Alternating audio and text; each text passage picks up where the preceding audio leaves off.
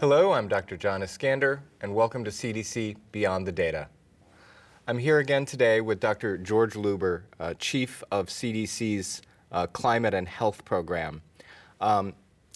Luber, since we did our grand rounds on climate change and health in December of 2014, there are some new scientific findings that are important to this field. Can you bring us up to speed on some of those? Sure, absolutely. It's nice to see you again, John.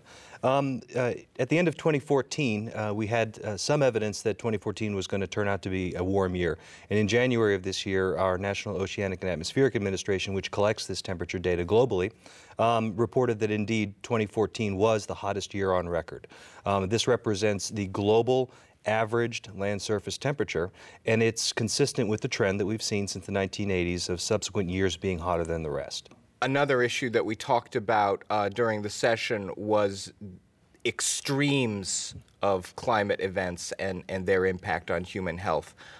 Do we have some new information about that as well? Absolutely. So as we discussed, the hallmark of climate change is that the average temperature for an area increases over time. Well, we're also seeing changes in the variance, which is the frequency of events, of weather events that are anomalous, that are on the outside the normal range of events, and these are called extreme events.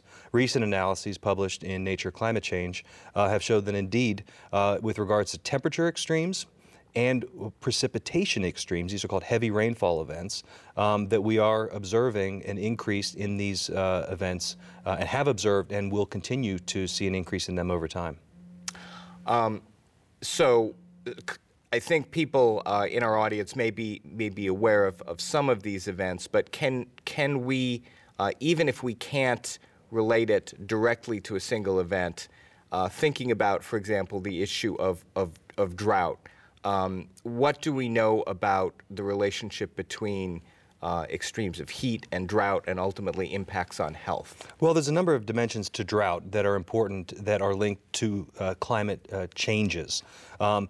Certainly the cause of drought has to do with a number of factors, some of which are not climate related. It could be human-made in that we take too much water out of the system or manage it improperly. But climate change has been predicted to increase the frequency, intensity, and magnitude of droughts through a number of mechanisms. First, the increase in temperatures increase the rate of evaporation, drying out soils faster.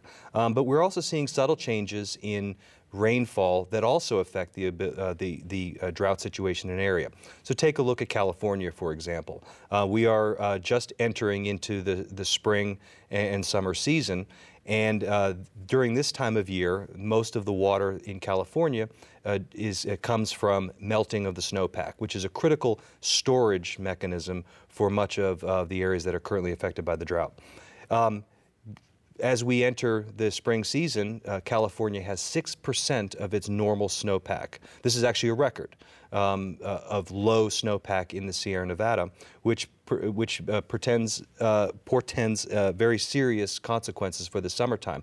And the reason we're having a decreased snowpack is that rainfall, precipitation, is more frequently coming down in the form of rain in the wintertime than snow, as we would typically expect. And this is because most of the warming that we're seeing across the globe is occurring in the winter months. So we're getting elevated winter temperatures that are changing snow from precipitation from snow to rain, and that rain runs off the surface. It doesn't get stored in the system like snow or ice would, that would be available for use later in the year. So there's a number of dimensions to that. Add to that the increased summertime temperatures, which will certainly increase the rates of evaporation, drying out soils, and further exacerbating the drought.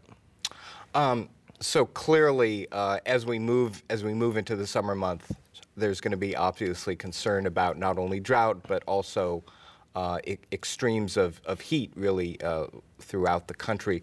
What is CDC and what are its partners doing to help respond to some of the potential public health effects of these extremes of heat?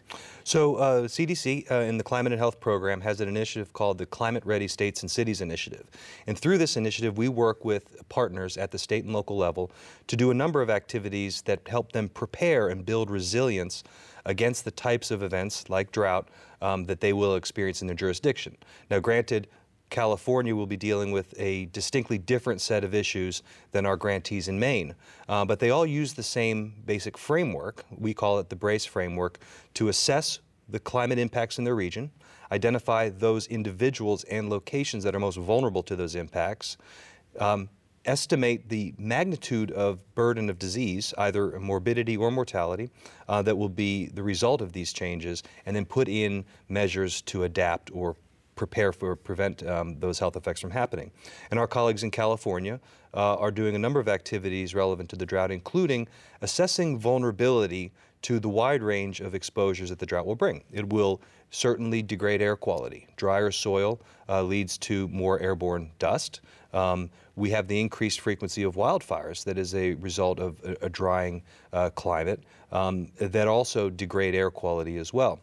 Match that with higher summertime temperatures and exposure to extreme heat, and you have a number of intersecting exposures that will certainly fall on those most vulnerable, the children, the elderly, those with respiratory conditions, et cetera. And California is determining the location of these vulnerable populations in order to get the message out to monitor and prevent health effects from occurring. That's a very good example of what's being done in one state. Mm-hmm. For people in our audience who want to know what their state or their city is doing, are there some new resources since we first did this session that they might want to consult? Certainly. We've been working with the American Public Health Association to describe the range of activities that our grantees, 18 states and cities, are conducting to prepare for the health effects of climate change, to serve as role models for other health departments that might want to engage in this topic. We produced a report called Adaptation in Action. It's posted on our website as well as APHA's website, and it describes in detail what particular activities the states are doing, from focusing on harmful algal blooms in the Northeast states, Lyme disease in certain communities, waterborne disease in others, and certainly extreme heat exposure in others. All of these are relevant or related to the health impacts of climate change, but the framework in which they're addressing these is consistent throughout, but it's just the subject matter that's different. Thank you very much for joining us again, Dr. Luber. Thanks, it was a pleasure. Please join us next time for Beyond the Data.